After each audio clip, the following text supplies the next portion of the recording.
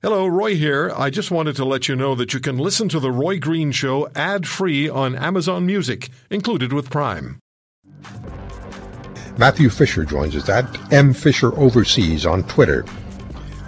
Contributor to globalnews.ca, and Matthew had a classic column on globalnews.ca now. Western condemnation of Alexei Navalny's poisoning won't trouble Vladimir Putin. So let's have you assess for us, please, how Putin will react to the opposition he's receiving from Western leaders. Our Canadian foreign minister saying that he was, quote, deeply troubled, end quote, by the attack on Navalny, and the use of chemical weapons is, quote, abhorrent, end quote. I don't think Mr. Putin's going to lose a great deal of sleep over that.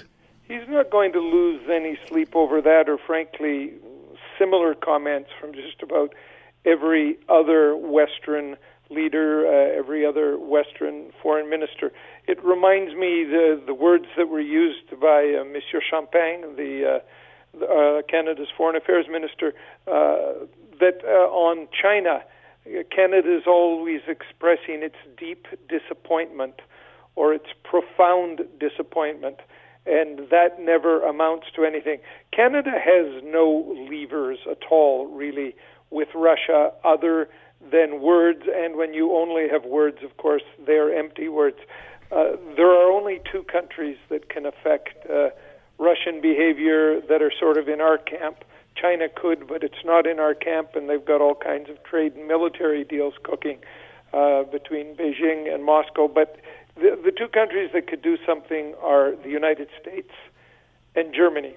And Germany now seems to be a little bit more upset than usual over the latest attempted killing, poisoning with a Novichok, a really, really bad chemical agent that causes tremendous problems to those who survive it.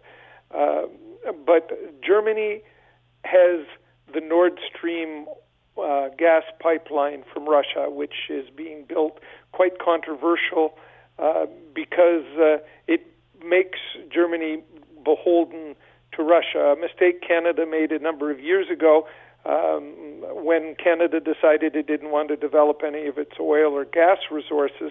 It chose not to build, for example, refineries that could process gas on the East Coast and ship it to Germany. We could have supplied Germany with all of their gas needs. Canada did not want to do this, wasn't even interested in it at all. Frankly, neither was the United States. So Germany turned to Russia, and Russia now makes Germany beholden to them on this. And it's not only Germany, because that pipeline will also provide gas for just about all of Western Europe. It reminds me of a Netflix show that's on right now called Occupation. It's a movie about how Norway's oil and gas industry gets totally overtaken by the Russians, and it involves a pipeline so that Western Europe can get gas when a future Norwegian government goes green.